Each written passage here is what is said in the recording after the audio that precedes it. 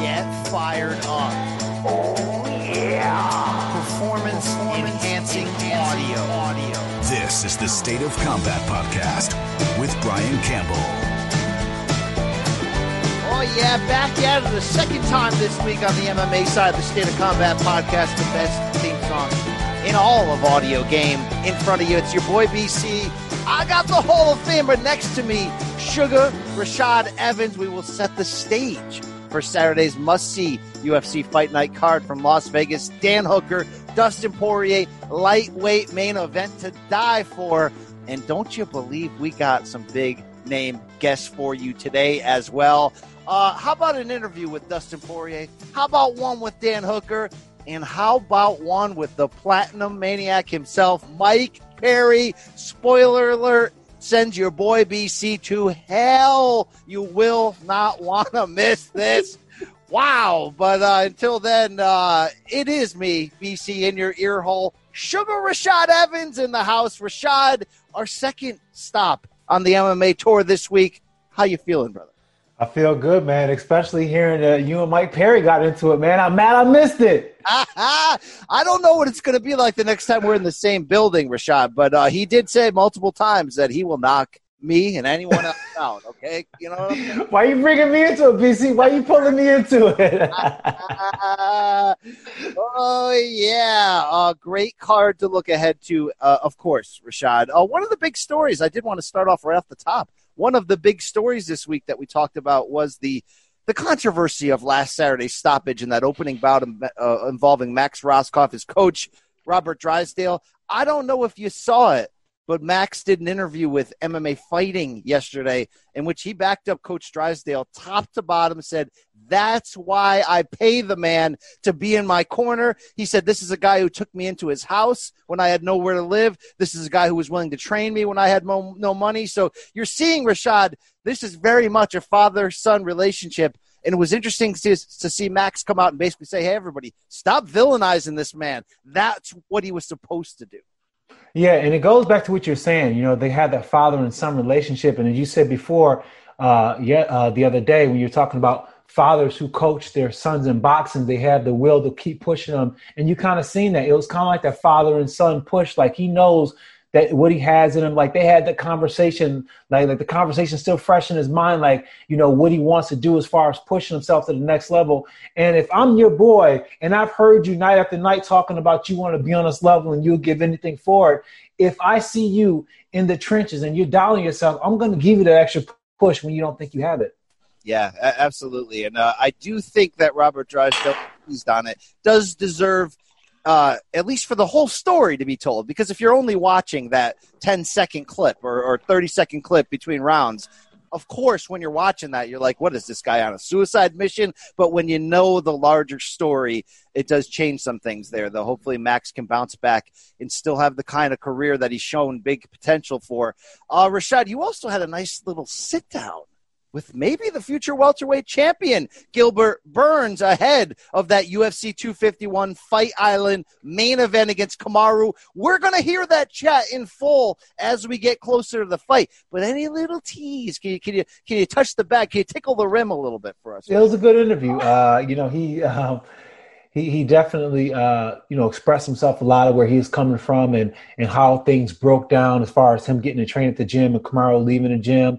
But also broke down, you know, where he was at in his mindset, you know, broke down his mental preparation and everything. And it really surprised me where he was coming from on a mental aspect. But this is a guy who's focused in Gilbert Burns. You know, I watched this guy come up from when he first came to the gym under Vitor Belfort as Vitor Belfort jiu-jitsu coach to be now one of the top 10 contenders. I mean, now the top contender in his weight class, in a weight class he didn't originally start in. And, you know, why? I mean, it's crazy because both of these guys were part of the old Black Zillions. You know, myself and Glenn Robinson, and both these guys were, you know, part of Glenn Robinson. He believed in both these guys, and now I just wonder what he would be thinking right now, seeing both these guys in a position and fighting for the title. Yeah, absolutely. We've seen some back and forth between both Gilbert and the likes of Nate Diaz and Jorge Masvidal, all about you only got this fight because you were willing to take less money. And I know Gilbert did respond to that in your interview, so it'll be interesting to see how that goes. But Rashad, we've talked about it during this quarantine. Like, there's an opening for opportunistic men right now. You can be the guy complaining about the fight salaries and not, being willing to take less, and we have no problem with that because, it is what it is in terms of that. But there's also openings for guys like Justin Gaethje to slide in there and take out Tony Ferguson and suddenly get a title shot. Gilbert's taking advantage of that right now. Yeah, I mean, this whole opportunity, this whole competing with the whole situation with COVID is coming out to who's going to be the guy most ready to go in there and seize the opportunity. And right now, the way things are shaking out is you got to see those opportunities because, traveling is hard to get to where you need to get to with this whole situation breaking out. So it's all the people who are in the best opportunity to fight. You got to stay busy. You've seen Roosevelt Roberts fight his third time, and this will be Gilbert's third fight already this year. So these guys who are in a position, you got to keep yourself busy because you don't know when everything's going to shut down again. Yeah, Gilbert will become the first UFC fighter to fight 3 times in the empty arena quarantine setting since this all went down in March, since he was on that original Brasilia card right there. Rashad, we will take a quick pause for the cause. We got a lot coming this show, Hooker, Poirier, preview of this weekend. But after the break, we're going to hear from Mike Perry, the Platinum One himself. He's in the co-main event on Saturday against Mickey Gall, and it's about to get wild up in here, coming at you right now. Enjoy. Hey, it's Kaylee Cuoco for Priceline. Ready to go to your happy place for a happy price? Well, why didn't you say so? Just download the Priceline app right now and save up to 60% on hotels. So whether it's Cousin Kevin's Kazoo Concert in Kansas City, go Kevin, or Becky's Bachelorette Bash in Bermuda, you never have to miss a trip ever again. So download the Priceline app today. Your savings are waiting. Go to your happy place for a happy price. Go to your happy price, Priceline. It's the NFL offseason, but on Pick Six, part of the CBS Sports Podcast Network, the football season never stops. Host Will Brinson, John Breach, and Tyler Sullivan are joined by analysts like Brady Quinn, Lesia Dusable, Katie Mox, and R.J. White to keep you in the loop on everything happening around the league. Whether it's free agents signing with new teams, the all-important NFL draft, or schedule release day, Pick Six has you covered. As the face of the league changes with every team move and player pickup this spring, Pick Six is a must listen. Download and follow on Apple Podcasts, Spotify, the Odyssey app, and anywhere podcasts are found. Platinum Mike What's up, Perry, CBS? the best quote in mixed martial arts, all right? It's the truth. You got to deal with it, Mike, all right? You are what you are, okay? Somebody gonna bleed? Somebody's going to bleed on Saturday. Yeah. That's what I'm talking about. Mike Perry, big fight against Mickey Gall, co-main event status, Las Vegas. You basically built this guy up to be a chump. You call this an easy fight. Why? Because that's how they all supposed to be. And you get to overthinking, and you cloud your judgment. Do you have respect for Mickey Gall, the man? No, I don't got respect for no man. Because all y'all act like bitches. Now, when you say all y'all, do you mean us journalists or us men? Every guy out there seems to act like a bitch at some point until a motherfucker puts them in their place. Why is Mike Perry different? Why is what? Why is Mike Perry what? Different. Why are you just cut from a different cloth compared to guys like me? Because I'll beat your ass. That's why. You run your mouth, I'll beat your ass. You a journalist. You ain't gonna do shit to me. I'll punch you in the mouth and get away with it. That's fair. That is the truth fact. That's a true fact. Did you like it when Mickey Gall said, "I can't get too mad at the guy. I'm a low-key Mike Perry fan"? You said, did that make me mad? Did that make it harder to hate the guy? No, man, because he was just talking shit about me on Thanksgiving. On Thanksgiving, he was talking about fuck Mike Perry this and fuck Mike Perry that. Now his blood's on the dotted line, and he's fucking scared. And so he's trying to be friendly. I hear you. Mike Perry, journalists like to put narratives on fights. So if you read a journalist saying that this was a must-win fight for Mike Perry, what would be your reaction? It's how it is every time. It's always a must-win. I guess I haven't cared about the win before. This is like a new life, a new start. I'm 6-6 in the UFC, and it's like my debut all over again with a whole new mindset. But it's so much of the old mindset. I had it right when I got here, and I let the attention and the fans cause me to miss the bigger picture, which was me and myself. Woo, boy, we down to 179. Let's go. What changed, Mike? Just check my weight. I just finished up a run when you got on the line with me. Love it. What changed recently I'm doing something to unlock the My bad. How did you unlock the Mike Perry of old? How did I unlock the what? You said, you're kind of going through a rebirth here. So what changed to bring out that same Mike Perry who originally came into the UFC? Shit. My girlfriend. New motivation. The best motivation. The motivation I've been looking for my whole life. What does a guy fight for? Because deep down, the animalistic features that we have say, if I can beat that guy, if I can bite his neck before he bites mine, I get to take the pretty girl home. This has become a celebrated love story in the MMA community, Mike. I saw your tweet the other day that said, quote, "My girl motivated me years before I even met her. I knew she was coming one day." Can you expand on what you mean by that? I mean, I always had this image of her in my head, and I knew, I knew who I was going to meet one day. And I knew who I wanted in my life, and I wouldn't say that it's a MMA community love story. This is my love story, and y'all want to butt in. This is my love story. Y'all can't have it. This is me and Latori's, and y'all just get to view it. And I mean, you can say what you want. I can't stop people from talking, but if you talk that shit to me in person, please believe it's gonna be a different story. Some construction worker almost got these hands just now after I ran 4 miles in the desert. And he want to walk up like he going to do something. And then he was pussy the whole time. He wasn't trying to do shit. I love it. You're hard-headed, his dumb ass. Mike Perry, you're the real. This ain't an act. This is the real. In fact, I saw some video a couple weeks ago on Instagram of you sending a fool to hell on a sidewalk. What's that? What happened there? Left hook from hell. That was New Year's, bro, and he hit me first in the face, and I dropped his ass. All right, he thought he was just gonna walk up on me and say and do what he wanted, and he found out the hard way.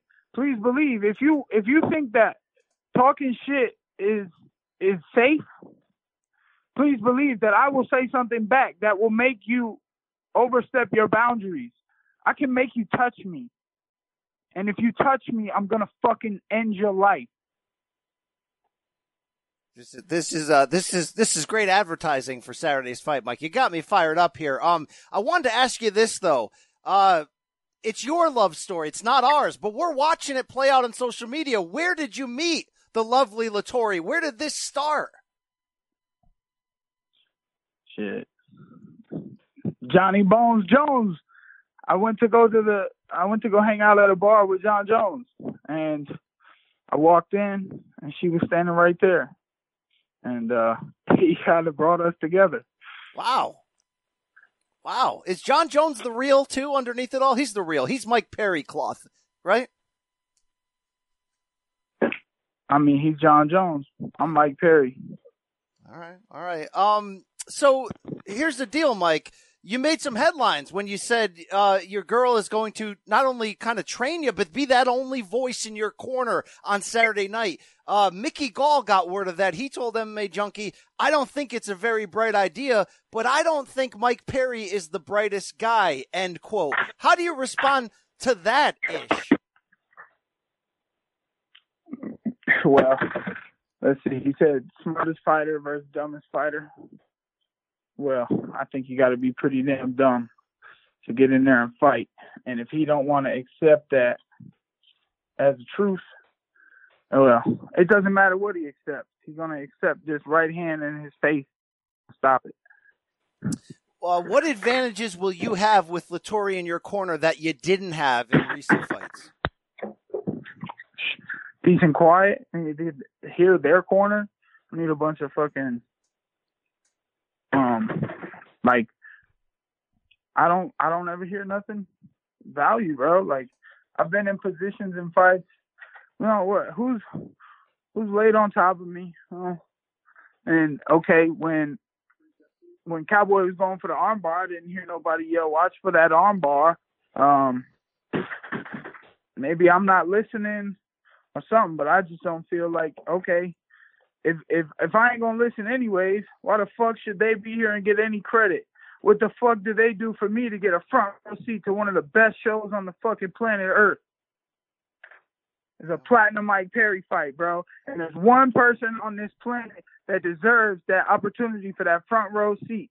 And that's the most beautiful thing that I ever saw is my girl, Vettori Gonzalez. Mike, if I overstep my boundaries here, you can hit me with that left hook. But what was the pickup line that sealed the deal when you and John Jones walked into the bar? What did you deliver? So I walked in and John Jones saw me and he smiled and he looked to his right and he saw Vettori and he grabbed her hand and he grabbed my hand. He might have grabbed mine first. It makes me feel better. I think he grabbed my hand first and then he grabbed hers. And then he brought our hands together and I picked her up and gave her a hug. And let's get out of here. Wow. All right. Hey, some guys have all the luck. You know what I'm saying? Mike Perry's the real. Mike, I saw quotes from Frank Lester and Diego Sanchez saying you parting ways with the Platinum Princess could be the best thing to ever happen to your career. Do you agree with that? Who? Frank Lester and Who Diego said what Sanchez. about my life? Who said what about my life is the best thing for what? You parting ways with the Platinum Princess. It sounds like you agree with that, bro. I don't know your life. I'm the guy that asked you the questions about Well, then why are you asking questions about my life? Talking about this person said this person said that. I don't fucking know nobody. Nobody knows me. That's for damn sure. I don't know why people talking to me about other people saying things about my life. What kind of question is that? Get your own life. You don't want to fucking talk to me about mine. Why do you give a fuck? Because you're a journalist? You don't get paid for this shit. What are you doing with your life? Fuck you, bro. Goodbye, CBS. Oh, wow. Just like that, Rashad. Click. The interview is over. Should I be looking over my shoulder from here on out? I think so, man. I think so. Listen, it sounded like you got him to that place where he's just, logic goes out the window. And I hope I'm with you. All I can say, BC, I hope I'm with you if it ever comes down to that, because I don't want you to catch that kind of heat, man. But listen, here's the thing, though. You were able to hit those kind of emotions and get that response. Going into a fight where you're you need to be a little bit more emotionally composed. You can't get pulled out by the journalist. If the journalist had the ability to pull you out, that means that you're emotionally all over the place. I mean, listen, granted, you can play the act, but for the most part, Perry's not playing the act. He's fully emotionally engaged on all circuits, and that's the part that makes me think this could be a dangerous situation for him going into a fight, being so emotionally charged just by you, BC, just by you. This guy right here. Wow. Unfortunately, this is a growing trend on State of Combat, as both Tyson Fury and Jermall Charlo in the past year have sent me to the same deep, dark depth. This time it was different, though. Look, I know I was asking touchy questions, but you're right. Perry seems ready to go off on everyone. And to be honest with you, Rashad, that's part of the package. That's why we love this guy. And I'm standing here right now saying, I love this man. He's a wild interview. He throws hands in the cage. And he is liable to fight anyone at any time. I mean, that interview was only 10 minutes. We didn't even get into the fact that he's fighting with Darren Till on Twitter every day, and he says, if I see that man in person in the street, it's on. He's getting these hands. I mean, he almost beat up the construction worker a minute before that interview. He's knocking dudes out in bathrooms and in clubs. It is what it is right there. But let's focus on his situation entering this fight, because as much as he doesn't want to talk about the ending of his marriage with the Platinum Princess and some of the finer details of the relationship with his new girlfriend, and by the way, as much as I have the right to ask those questions, he has the right to say F you. Believe me, it's his personal life. Unfortunately, right now for him, Rashad, his personal life is also his professional life when he's going to tell the rest of his corner basically to stay home, and he's going to be trained and have one person, one voice in that corner on fight night, and it is his girlfriend, Latori Gonzalez. He has straight up admitted, Rashad, in separate interviews, you know, he says she's got some boxing and amateur wrestling background, but he's saying, I don't need her knowledge. I need her peace and quiet so I can listen to the other corner, so I can focus, so I can get victory. This is as weird a decision we've seen in a long time. We used to see boxing cruiserweight champion Babet Shumanov train himself. He would have a cut man, but he would train himself. I've never seen someone go, yeah, F my team, I need my girl in that corner. I'll tell you what, man, and I've never seen it. I've never even heard of it. I never even thought that someone would even do something like that. But, you know, Mike Perry's a wild card, and he's been able to make it so far and etch a place in all of our hearts. No matter where you stand on the Mike Perry fence, you feel him in some kind of sort of way. You know what I'm saying? I was not the biggest Mike Perry fan in the beginning, but somehow, some way, I became one of the biggest fans. I love Mike Perry. But this is a crazy move because – you know, when you're in the trenches and when you fight like Mike Perry does, when you're not afraid to go to that dark place, you need to be able to have somebody on the other end with a flashlight to be able to say, hey, come over here. I know it's dark, but keep following the light. And you're not going to be able to see the light. You're not going to be able to follow that and someone who's not coherent and does not know the ins and outs of every different transition and every different nuance of the fight. And I feel like, you know, him wanting to have his girl there, that's cool. And it's good to have the shock value of it all. But you also got to remember that you're standing in the cage with somebody who's very capable, somebody who's been training, and somebody who sees you as an opportunity. And the cage is not a place to play around. And, you know, going against a guy like Mickey Gall, he's not a great striker by any means, but he can, you know, get you in some positions. And I just don't know where Mike. Well, Mike is all over the place, and when you go through a divorce and when you go through that whole kind of separation from a partner, it kind of throws you in a different path, and people react in different kind of ways. And I think this is what we're seeing right now is just Mike Perry is just having an emotional reaction to his divorce.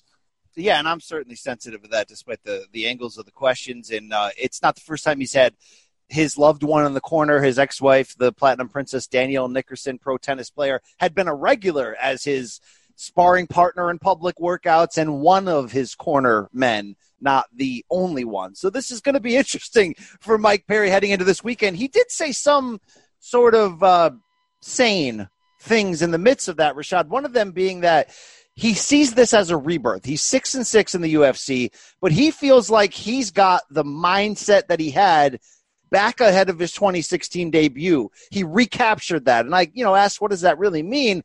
Basically, he says fame, the fans, the pressure kind of changed it. I mean, I'm sure, going through a relationship changed certain things.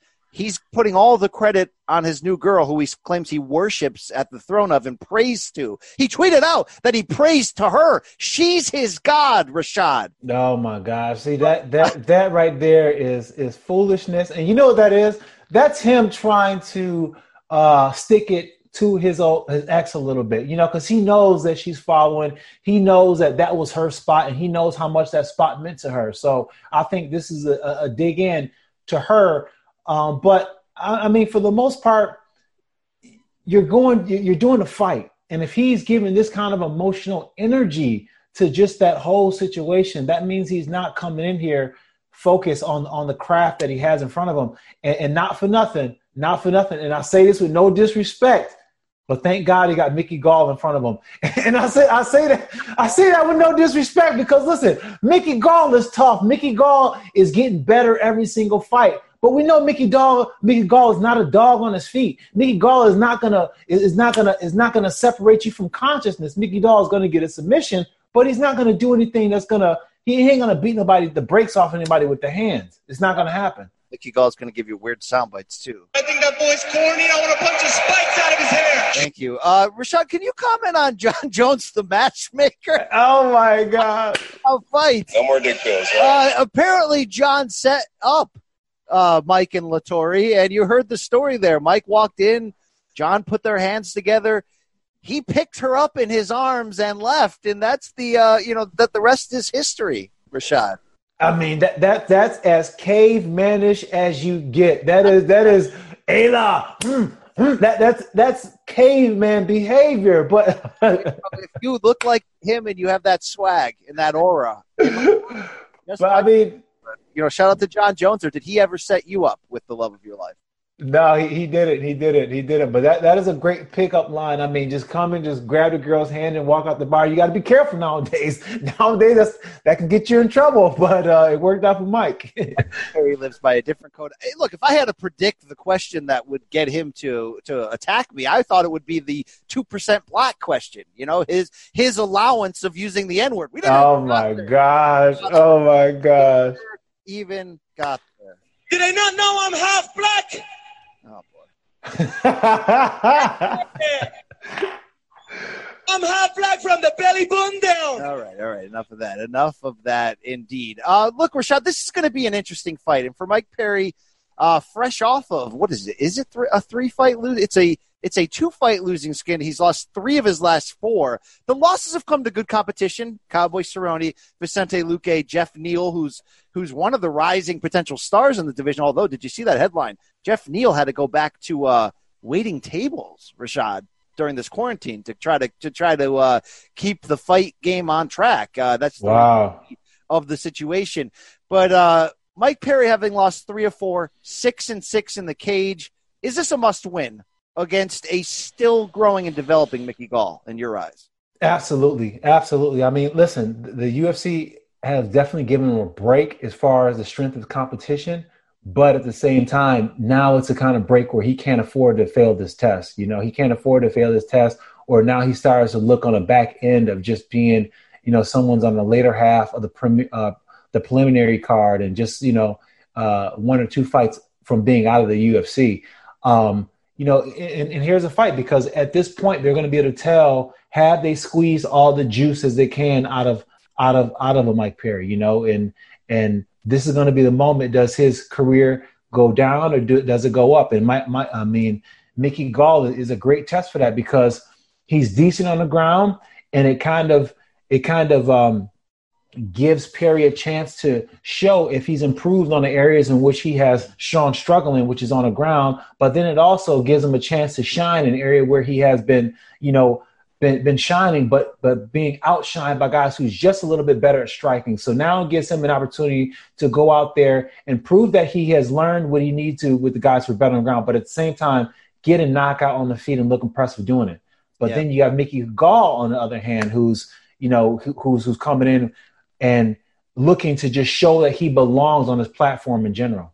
Yeah, Gall's been through an interesting career. We had the whole CM Punk chapter. He destroyed Sage Northcutt. We're like, man, this guy is a future player in the top 10, and then losses to both Randy Brown and then that bad TKO stoppage loss to Diego Sanchez, in which, he basically says it's a weight cut issue. I don't know.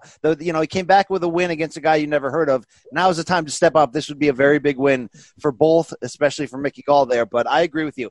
If Mike Perry loses 3 in a row, he's going to get, low money and stuffed into some undercards in the future. This is a nice close-up opportunity to capitalize on what he is. He's an attraction without question. He can fight too, but he's an attraction. He's got to get that fighting level up to where his I got to see this crazy freak show level is. But shout out to the Platinum one right there. All right, we're going to bring on next.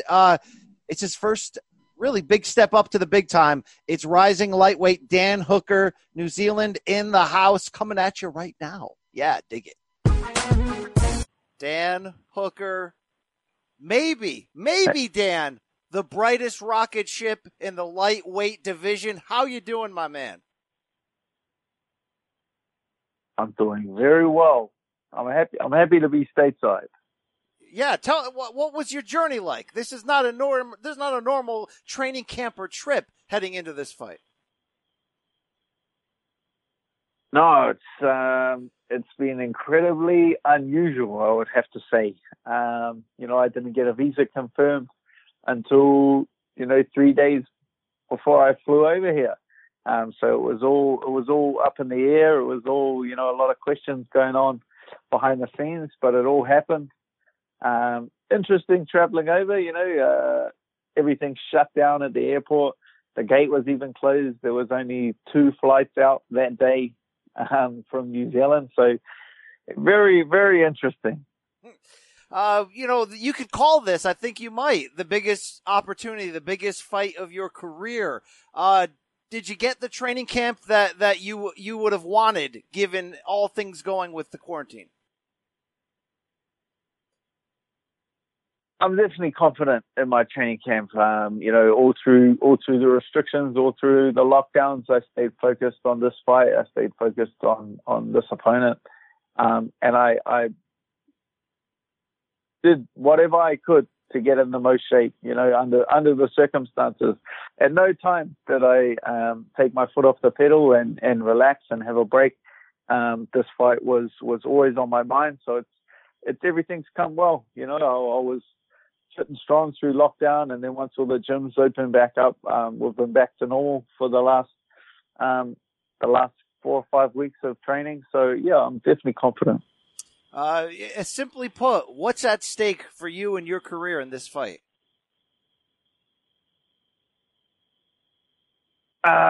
Opportunity to make my way towards the title. This puts me next in line. Gaethje versus Khabib is set for the end of the year, August, September. And this, if one of those guys gets injured, I'm definitely putting my hand up to slide into that spot. How do you think you match up against Dustin Poirier? And, what do you sort of, your opinion of him as a fighter at this point in his career? I've got a lot of respect for his ability. I see a lot of similarities in our approach to the sport. How we never let anything deter us for very long, and some of the best moments of our careers, our best streaks of our careers, come after losses. That seems to motivate us like nothing else. Very well rounded, one of the most well rounded I've fought. Good boxing, good wrestling, solid ground game. So it's going to be an incredibly tough challenge. When you look at this fight and you look at the X's and O's, is there anything that separates you two? Because you sort of nailed it. It's almost like looking in a mirror. Two complete fighters, about the same size, almost the same age, a little bit more obviously experience for Dustin having started earlier. But what is the difference between your skills? I think I'm just a little sharper on the feet. There's a lot of areas where he's probably feels he has the advantage, but I feel like I just have a little more understanding and just a little sharper in the striking. That's fair. That is fair enough. You took that loss against Edson Barboza and bounced back, obviously, in such a tremendous way, and that's why you're here where you are entering this fight. But you talk about, going through the fire in that fight. You had to take on heavy damage, and you had to teach us all what you were made of. What did you learn about yourself in that experience? Me? I didn't learn anything. I didn't learn anything I didn't already know. I learned I'm not made of jelly beans. I learned I don't melt. I know, those are things I know. Like, I've been in tough spots before in my career. It's just funny that no one was watching, so they don't get brought up. But it's part and parcel with my approach to the sport. How do you sort of describe this division and the killers in it. I've gone as far as saying, like, this might be the deepest group of top-level fighters in a top 10 that UFC has ever seen. Is that something you'd agree with?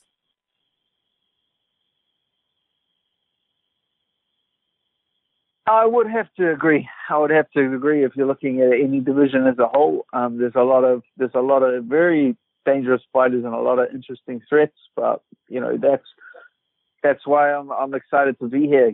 I wouldn't have it any other way. If you're going to be the number one in the world, if you're going to be the champion of the world, I would want it to be in the toughest pool of talent. Who is your opinion right now, besides yourself, that is the guy? I mean, I guess that's the safest way of saying, who do you think wins Khabib versus Justin Gaethje coming up later this year? I think that's an interesting contest. I feel like that's if you're gonna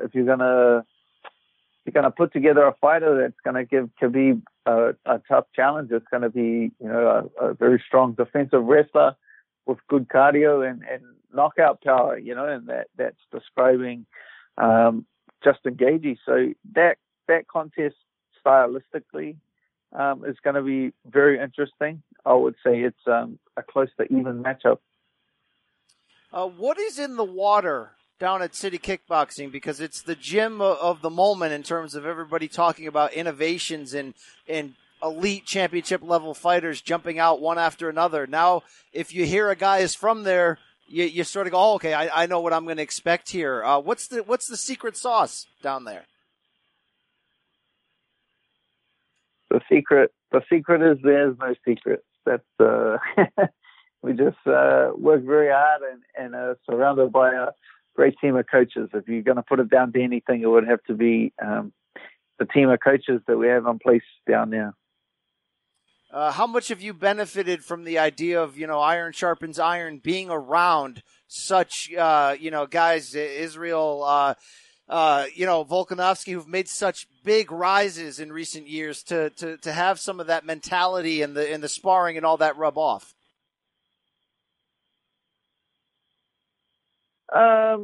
It's definitely, puts it within arm's reach when you have two teammates that are world title holders. It's no longer an idea, or it's no longer a dream. It's more, it's just real to me now. I see those belts in the gym. I see them on the wall. I see them carrying them around, and it makes it very attainable for me. So it's something that I feel like I almost have to get. Yeah, I can understand that. That's got to be great motivation. And you're obviously not far away from getting your chance. So who do you think gets offered to the winner of this fight? How close could you be? You mentioned earlier in the interview sort of, you never know now. You can wait by the phone and you can get that call after Khabib and Justin fights. But do you think there's an opponent that would be offered to the winner of Saturday's matchup specifically? I'm definitely open to it, but it's a funny position I'm in this fight, in that it doesn't make sense for me to call anyone out. Correct me if I'm wrong. It doesn't make sense to go out there and call out Tony Ferguson, who's coming off a loss and seems to need some time to damage, or call out Conor McGregor, who's sitting on the sidelines and seems to be retired. I feel like I've definitely put myself next in line for the title, but if someone else, one of those guys, wants to call me out and say my name, I would 100% accept their challenge. All right. I've noticed, look, you mentioned earlier about, you've been through some tough moments. Maybe people didn't see them. I've never seen you before be a heavy trash talk guy, be a guy who trades words. It may be I just missed it, but ahead of this fight, I feel like I've seen more headlines of that than ever before. Is this just a new time in your career, or is that who Dan Hooker is? I wouldn't say more. I've been real throughout my career. That's just my honest opinion. I feel like people were just paying more attention to it. I feel like I'm saying the same stuff yeah, I just feel like I'm saying the same things. I'm being genuine to my character, and people are just paying more attention. That's the only thing that's changed. All right. Do you consider yourself a good trash talker? Good. Well, I don't try to talk trash. Like I'm not trying to do anything. Like when I say something, I'm just sharing my intention. Like if I say to Dustin, I'm going to smash your face in, that's not trash. Like what about that is a lie? What about that is something that I have made up? I'm going to try and smash his face in. That's my intention. I'm just sharing my honest intention. So I feel like there's a difference between trash talk and then, yeah, I feel like if you're being honest and true to your character, then it's no longer, just trash talk for the sake of causing a stir. That's fair. You got into a little bit of hot water. I don't know what is hot water anymore. People were unhappy with the tweet you had put out following Max Roskov's loss last week. Do you have any explanation for that? You deleting it afterwards? The explanation? Oh, people were just making a big deal out of nothing. Like it's being called a marshmallow. If that hurt your feelings, then I'm not too sure that this is the sport for you. The funniest one is I had a lot of messages of people being like, I'm a huge fan, but like you're a dick, pretty much. And that translates to, I like how you physically harm people and inflict damage, but when you're a little bit mean to someone, that crosses the line for me, which is it's funny to me. So I don't know what people are getting so upset about. It is what it is. Yeah, it is. When you frame it that way, I can totally see what you're talking about. Is there any part of your game that you're feeling like you're not getting the respect for as we now start to compare you to this killer other members of the top 5 in this division? I'm not too fussed about that. How people want to see you. You don't want people to know where you're dangerous and why you're dangerous. That's something that you just need to prove. You can talk the talk, you can say what you want to say, but you have to back it up in the cage. And so I'm more focused on that. People can make what they want of the results in the octagon. What was your opinion of Dustin's performance against Khabib when he did have the title shot last year? So I didn't actually watch that fight. That's not one of the fights that I watched. So I obviously watched it at the time, but it's not a fight that I went back and studied. This is the game. This is the sport we play. It's good nights and bad nights. But you can, the quicker you pick yourself back up, the quicker you can get back on track to achieving the things you want to achieve. So, I'm expecting a hungry, motivated Dustin from that fight. Fair enough. Finally, as we enter into this, I asked you what separate the skills between you and Dustin, but I want to know what sort of separates you from the other guys, from the other elites. Is it your background? Is it your hunger? What is, sort of what makes Dan Hooker special from the idea that you could best a Khabib, you could beat a Conor, a Tony? What's different about you on the inside? What's special? What's different? It would be that I know I'm human. I know I'm not special. I know nothing separates me from those guys, which in turn means nothing separates those guys from me. And that's the only reason why I'm here. That's the only reason why I come from a very small place in a tiny corner of the world. And I'm now here in the most stacked division in the world. with the biggest names in the sport is because I don't put them on a pedestal. I don't look at these guys as larger than life. I look at these guys. I know I'm human. I know if I get cut, I bleed. I know if you grab my neck and squeeze hard enough, I go to sleep. These are things I know in myself. So I know that with these opponents as well, even though they are huge names of the sport, they're human like me. And I know that nothing separates us and that all of these guys can be beaten. I love it. Great answer. Great interview, man. I'm expecting thunder and lightning in this fight. I think this is the best fight of the summer for sure. So best of luck to you. Great talking to you, Dan. We can't wait to see who's left standing after this one. Thank you very much. I appreciate it. Oh, Rashad, I can't wait to get into this main event. Dan Hooker, Dustin Poirier. I wanted to ask you one thing that Dan Hooker said.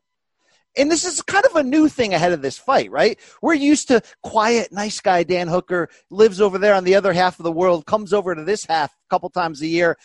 But because of the close-up on him ahead of this big fight, he's talking trash to Poirier. He's saying Justin Gaethje's a bum. He's firing ish at everyone. He's like, this is who I am. But specifically, the Max Roskopf situation, when that fight got stopped the way it did last Saturday, I don't know if you saw the tweet, but Hooker put out there that basically, this guy's a marshmallow. He moved up to the UFC and he found out he was weak. He ended up deleting that tweet under pressure, but you heard him right there basically say, like, where are we as an MMA society? How weak are we that I'm allowed to go in there and bash a guy's face in, but I can't sling hate on Twitter? Like, I can't talk bad about the guy? When you present it intelligently like that, I mean, he does have a point. This is the fight game, Rashad. He does have a point, and I tell you what, he's absolutely right. Listen, these guys are playing a different game, meaning the fact that there's a fight inside the cage, but there's a fight outside the cage. And a lot of times that it's a verbal fight, it's just posturing, it's posing. But all those posturing and posing, it tells me, if I'm a fighter who's watching you do that, is, okay, this guy's confident in himself, but it leaves a reservation in my mind. You know what I'm saying? It makes me think differently about you. It makes me think, wow, this guy may have something for me. And that may give you a mental edge. But all of that plays into the hand of your fight game. It all plays into the hands of your fight game. When somebody has to fight you, are they going to be emotionally charged by the things you said? An emotionally charged person is not a smart thinking person, is not a calculated person. So mistakes can happen, thus upping your chance of seizing an opportunity in that fight. So I do get the madness behind his game, because it's a game I used to do myself. But it's weird because, seeing a guy like Dan Hooker and watching him come up, he didn't seem to be that type of guy. He didn't seem to be that kind of talking crap guy. But I think it was tasting that success and having the crowd behind him and being the guy in his last fight in New Zealand, being that main event.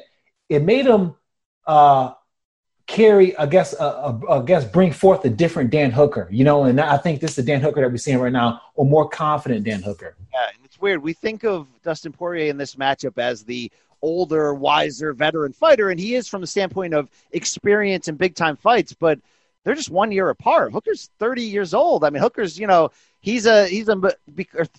Hooker's 30, Poirier's 31 only. But Hooker is finally getting to that point now where we're taking him very seriously. 7-1 since 2017. We know about the one loss to Edson Barbosa, in which he took a hella beating and kept coming before being stopped to the body. But Rashad, you look at this. Knock out Jim Miller with his knee. Knocks out Gilbert Burns with punches. Knocks out James Vick. Takes decision wins over Iaquinta and Paul Felder. Is Hooker the real? Can we put him? I mean, look, that's why this fight's happening, so we can find out if Hooker's name belongs with the Tony Fergusons, Conor McGregor's, Khabib's, Justin Gaethje's. Do you think we've seen enough to know that he may very well be the real?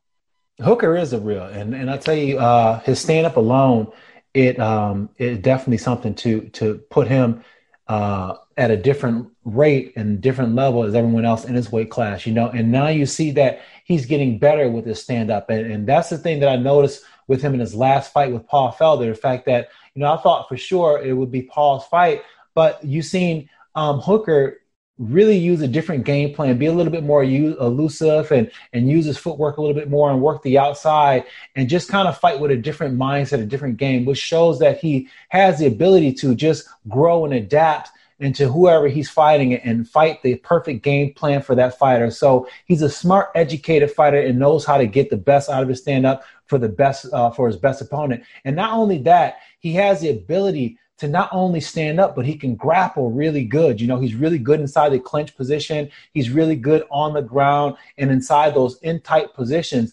And with a guy who's taller like that, it can play big dividends because he can have that long leverage strength to go for things like Kimuras and guillotines and even some leg attacks as well, too. So he definitely is well-rounded and he's coming on. But for the most part, he believes and he knows that he's good enough on his level now. Yeah, and he's shown us time and again the toughness.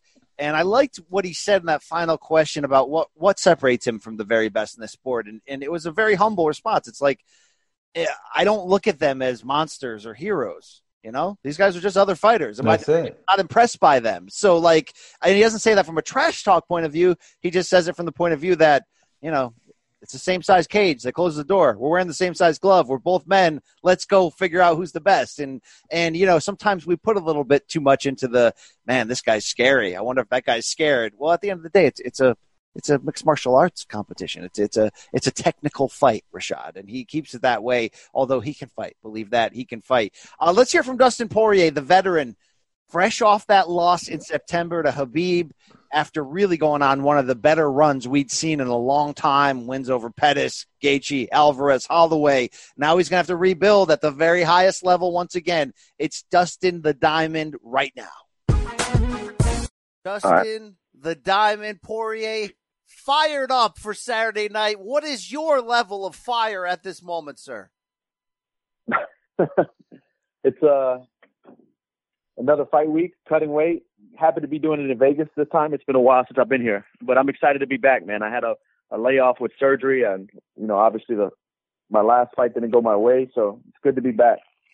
I want to give you the forum to talk here because you were so open and honest ahead of that Khabib Nurmagomedov fight, and there was such a great story being told about your perseverance throughout your life and career to get to that point.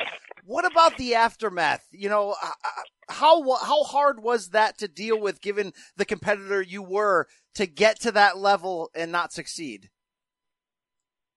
It sucks, man. It hurts. It's but that's my story. That's fighting, and you know, we pick ourselves up and get back to work, and life goes on. Try to get better. Try to learn the lessons from those fights. I've called this fight against Dan Hooker the fight of the summer. No disrespect to DC and Stipe, but like, this is like, I don't know. The fight of the what? I'm sorry. What I have to do, I'll get in a boat. I'll get onto the fight. Whatever I have to do to see this fight, I want to see it. What were your emotions when this fight was presented to you? I was excited, just to get a name, and obviously to get a name, a date, and obviously the guy's on a win streak, and here we are at another main event. So it's good. I can't. And 5 rounds, man. I just can't wait to perform. All right. It's no secret to you that this might be the deepest division at any point in UFC history. Like, this is all killer, and you know it better than anybody. You faced almost all of them. What's at stake in this fight on Saturday night? What's at stake is everything I've worked for to make my name at the top of the list in the lightweight division. You know, I've never lost 2 fights in a row in my career, and I don't plan on starting now. Everything's at stake when it comes to fighting for me this Saturday. It's you know, media is always looking for an angle, always looking to sum something up, always looking to have some story to tell. What about people that say this may be a crossroads fight for you? Not in the idea that if you lose, you're never the same, but the idea that because this division is so tough, you lose 2 in a row, it could take a while to get back. You know, whoever those people are, that's just what they think, and I don't pay no mind into that, really, man. I got too much to focus on, and very confident going into Saturday, and I feel good. My body feels good. I have the ability to become to become the undisputed world champion. I know I do, and I have a lot of years of fighting left in me. So I just take this thing one fight at a time, and Saturday I get my hand raised and we'll take the next step. Is Dan Hooker on your level? We'll find out Saturday. He's at a top level. You don't get a top 5 of the UFC by mistake. Has it changed your emotions or opinion of him heading in to see him kind of uncharacteristically jump in there and talk a little trash, whether it's been fired at you or Gaethje or whoever? I've never heard Dan Hooker talk this much. What's been your reaction to that? At this point in my career, he's doing what he's supposed to do. He's trying to get some media clicks, and he's trying to put it out there. And, when guys do that, their name gets talked about. And that's just the way the sport's been going. And that's just how it is nowadays. But, I've been fighting for so long at the highest level that's just background noise. I know what really matters is my preparation and my performance on Saturday night. Talk is cheap. Look, you're obviously focused on winning this fight with the whole goal of getting that championship, fulfilling your potential and your destiny. Do you need to go through Khabib to get the title to feel great, or could it be around anyone's waist when you get back there again? Yeah, it could be around anyone's waist. I don't hold grudges. Of course, I'd love to be the first guy to beat Khabib, but I don't hold grudges. This is business. I just want to be the undisputed world champion, man. What do you think is the prize for the winner outside of getting, in line? Because we're going to see Justin Gaethje go up and face Khabib, and Conor's always lingering. Tony Ferguson, deservedly so, still around at the very top. Who would the winner of Saturday's fight with Dan Hooker likely get in your eyes? I think Tony. Damn. I do. It don't get no easier at this level, Dustin. No, it doesn't, man. That's fighting. That's what it's about. Wow. All right. Do you have that itch where you want to run it back with McGregor? The financials, if you got that opportunity, is that something that you ever angle for these days? I'm really trying to be the undisputed world champion, man. But we do fight for money. So if that was ever presented to me, I would take it, of course. Fair enough. What separates you and Hooker from the standpoint of X's and O's entering this fight? I believe my experience. I believe my crispness in the pocket. I believe my intensity, my focus. A lot of things. The list goes on there. This is a new sort of stretch for everyone going through the quarantine, going through a lot of craziness in the world at this moment. Was this training camp any different for you than others you've experienced? Yeah.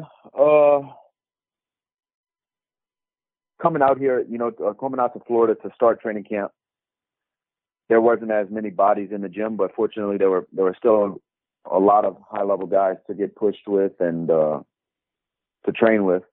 So that was great. Having a big gym like American Top Team is always great because, they make it happen. Whatever's available, whatever's by law, if they can put 5 people in a room, it is going to be 5 of the greatest athletes that American Top Team has under their banner. So I got great work. All the coaches were there. And it's just weird times in general. Not so much for the training. The training was great and normal. It's just weird times outside of that. So this camp was different, not being able to do the things I normally do with my daughter and stuff during the training camp. Yeah, absolutely. It seems like it's affecting everybody differently. We've also seen a lot of big-name fighters take certain stances, whether it be publicly over fighter pay. I haven't seen you historically get into stuff like that publicly. Is this a topic that's near and dear to your heart, or are you just focused on fighting? Where are you at in this? I'm just focused on fighting. I know how contracts work, and when I agree to something, I need to do my end. When it's time to renegotiate, time to re-sign a new contract or whatnot, then there's my time to talk business with the UFC. But I understand how contracts work, so I'm just gonna keep punching, man. Yeah, I can appreciate that. I want to give you a chance to shout you out for the great charity work you did. You've been doing, before and after your fights, ahead of the fight with Khabib, most recently donating 1,000 meals during the pandemic. And I hear you got something cool going on, Fight Night. Can you tell us a little bit more about that? Yeah, we're trying to bring the community together a little bit in Lafayette, Louisiana. There's a local hamburger shop that first opened up by a high school my wife and I went to, and the guy started it, from the ground up. He's a local guy, and he just moved into a bigger business, a bigger building and stuff right before the pandemic really got crazy, and I'm sure he's taking a hit. So we decided to, since this is on ESPN and he has a bar part of it, he's going to set up a projector, and we're going to pay from 5 to close for everybody's meal, not including alcohol, of course, but we're going to pay for everybody's meal, give the people a reason to come out. I'm sure everyone's, financially feeling this, so their meal will be taken care of. And also it's going to boost a local small business in our community and bring people together. That's cool. In this crazy time, it'll bring people together with a common ground to talk about. So yeah.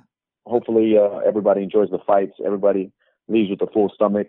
And we hope, and the business feels the impact a little bit. Hey, so much respect, man, for who you are as a person outside of the cage. Obviously, who you are as a fighter, but to do all this extra stuff and use your platform is very inspiring. So I wish you a lot of luck this Saturday's fight against Dan Hooker. Can't wait, Dustin. Best of luck to you. Thank you, man. I appreciate it. All right, Rashad. Look, he's always quiet, humble. Don't want to talk trash.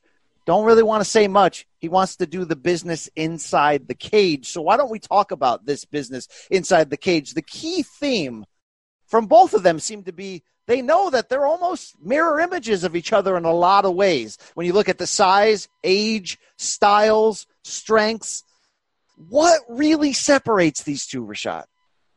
I would say experience and the fact that Poirier has been on that level and he's been having his beard tested and he's winning those big fight situations, against the Max Hollidays, against Khabib, against the McGregors and everything else like that. His journey along the path, all of that finding and discovering himself, he's already been there. Where Dan Hooker is just now starting to discover himself and just starting to see where he shines at. Dustin Poirier has figured that out. He's fallen, he's came back up, and now he's rising again.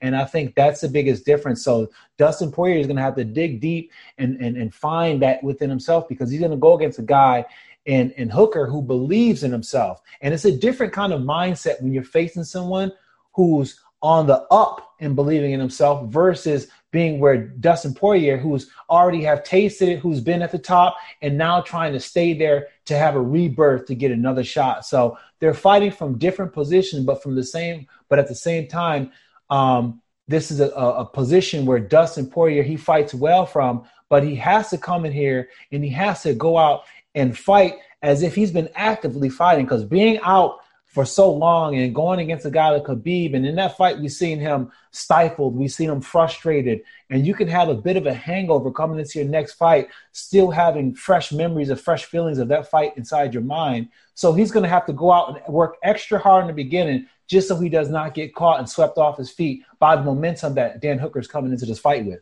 Yeah, no question about it. I'll give Poirier a lot of credit, though. The key to this whole, new life at lightweight from his former days, I think, has been the mental toughness. He's figured out in a lot of ways. I've interviewed him a lot during that stretch, before the first Eddie Alvarez fight, after the Gaethje fight. And the thing I've noticed, Rashad, is he used to take the fight game more personally. We saw how much Conor lured him into a mental game and a trash talk war. And he used to, like a lot of fighters, put a lot of pressure on himself and fight for perfection. And when it doesn't happen, find that level of devastation. I feel like he's past all that. And obviously he has a lot to prove to us when he got handled by Khabib in the highest moment of his career, the mountaintop moment, to find out if he has it.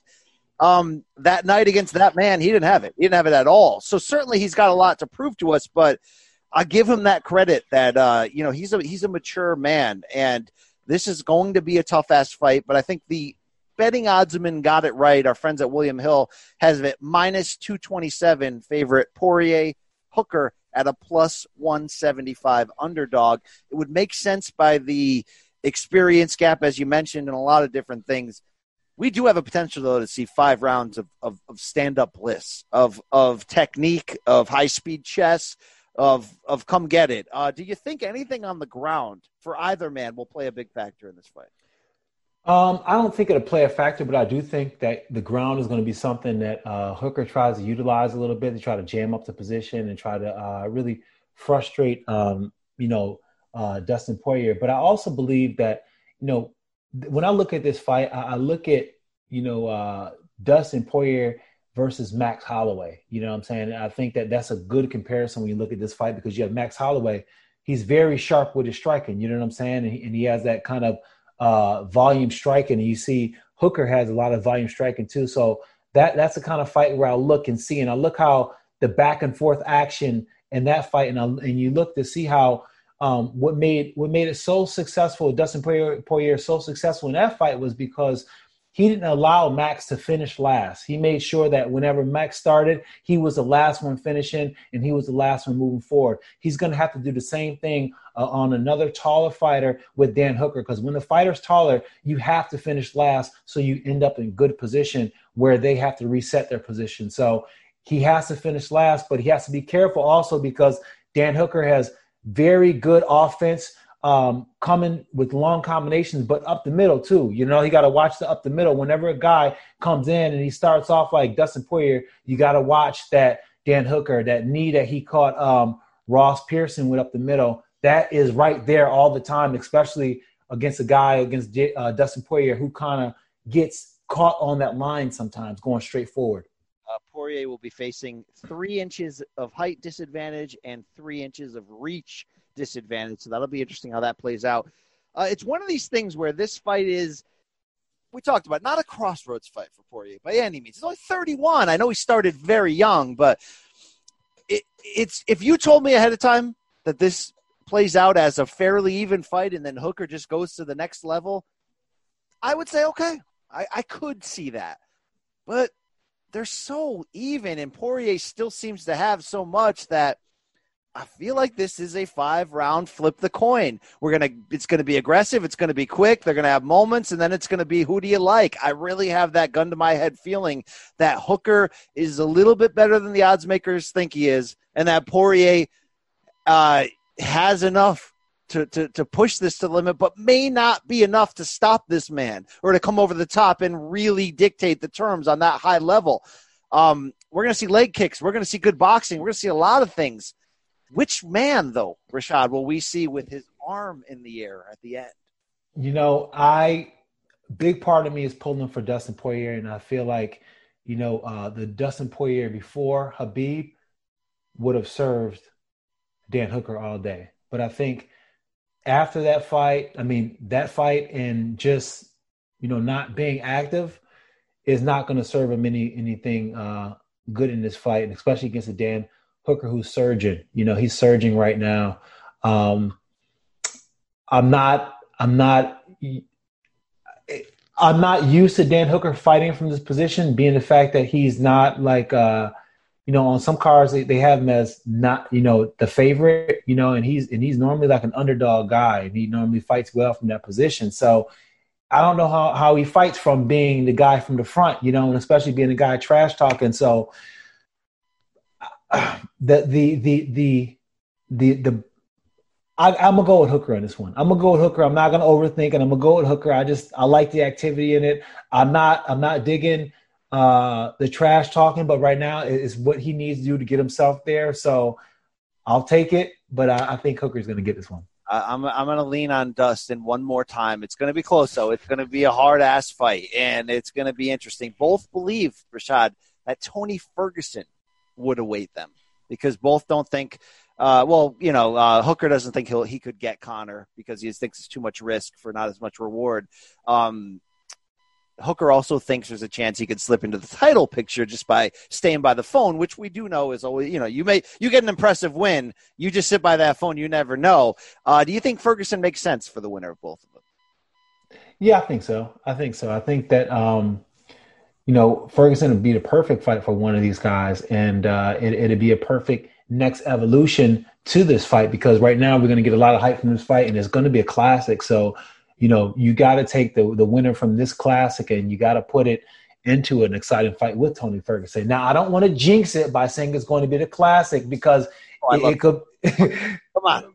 But I mean, this has all the trimmings for one of the best fights of the year. A candidate for one of the best fights of the year, just because of the style of both of these guys. They don't leave anything left in the gas tank. So that, with a guy like Tony Ferguson, would just be a money fight. Would be. I love this division. I love this fight. Best fight of the summer. Sorry, Dise and Stipe.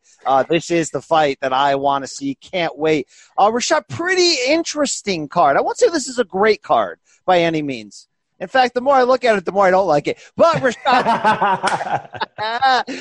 is there anything jumping out at you? I mean, I'm interested to see John Vellante make a heavyweight debut against Green. That's it. I mean, I got it. I mean, I'm happy to see Gian do it again. I mean, I don't know how he does it. You know what I'm saying? Like G finds a way to stay in the UFC like no one else I've ever known. He loses and then he wins just enough to keep that contract. But nevertheless, he's that guy you really can't count out. And against a guy in Maurice Green, this might be a good fight for him, because, we've seen him fight at 205 for a long time. But for the most part, he's always fought like a bigger guy. He's never quite fought like a 205 guy. He can burn it out. He can go, but for the most part, he has a very economical style. He has a very heavyweight-ish style. So it'd be interesting to see what he can do against a guy in Maurice, who is super long, super tall. Tall, long, same thing. Super long and super tall with his reach and everything. But just a guy who in himself can hit another level. Watching Maurice and seeing him in his past fights, it almost seems like he after every fight he has a little bit of a frustration, like, dang, there's another level I just didn't hit, but next time I'm gonna hit it. And one of these times he's gonna hit it. So maybe this is the fight. Maybe that's it.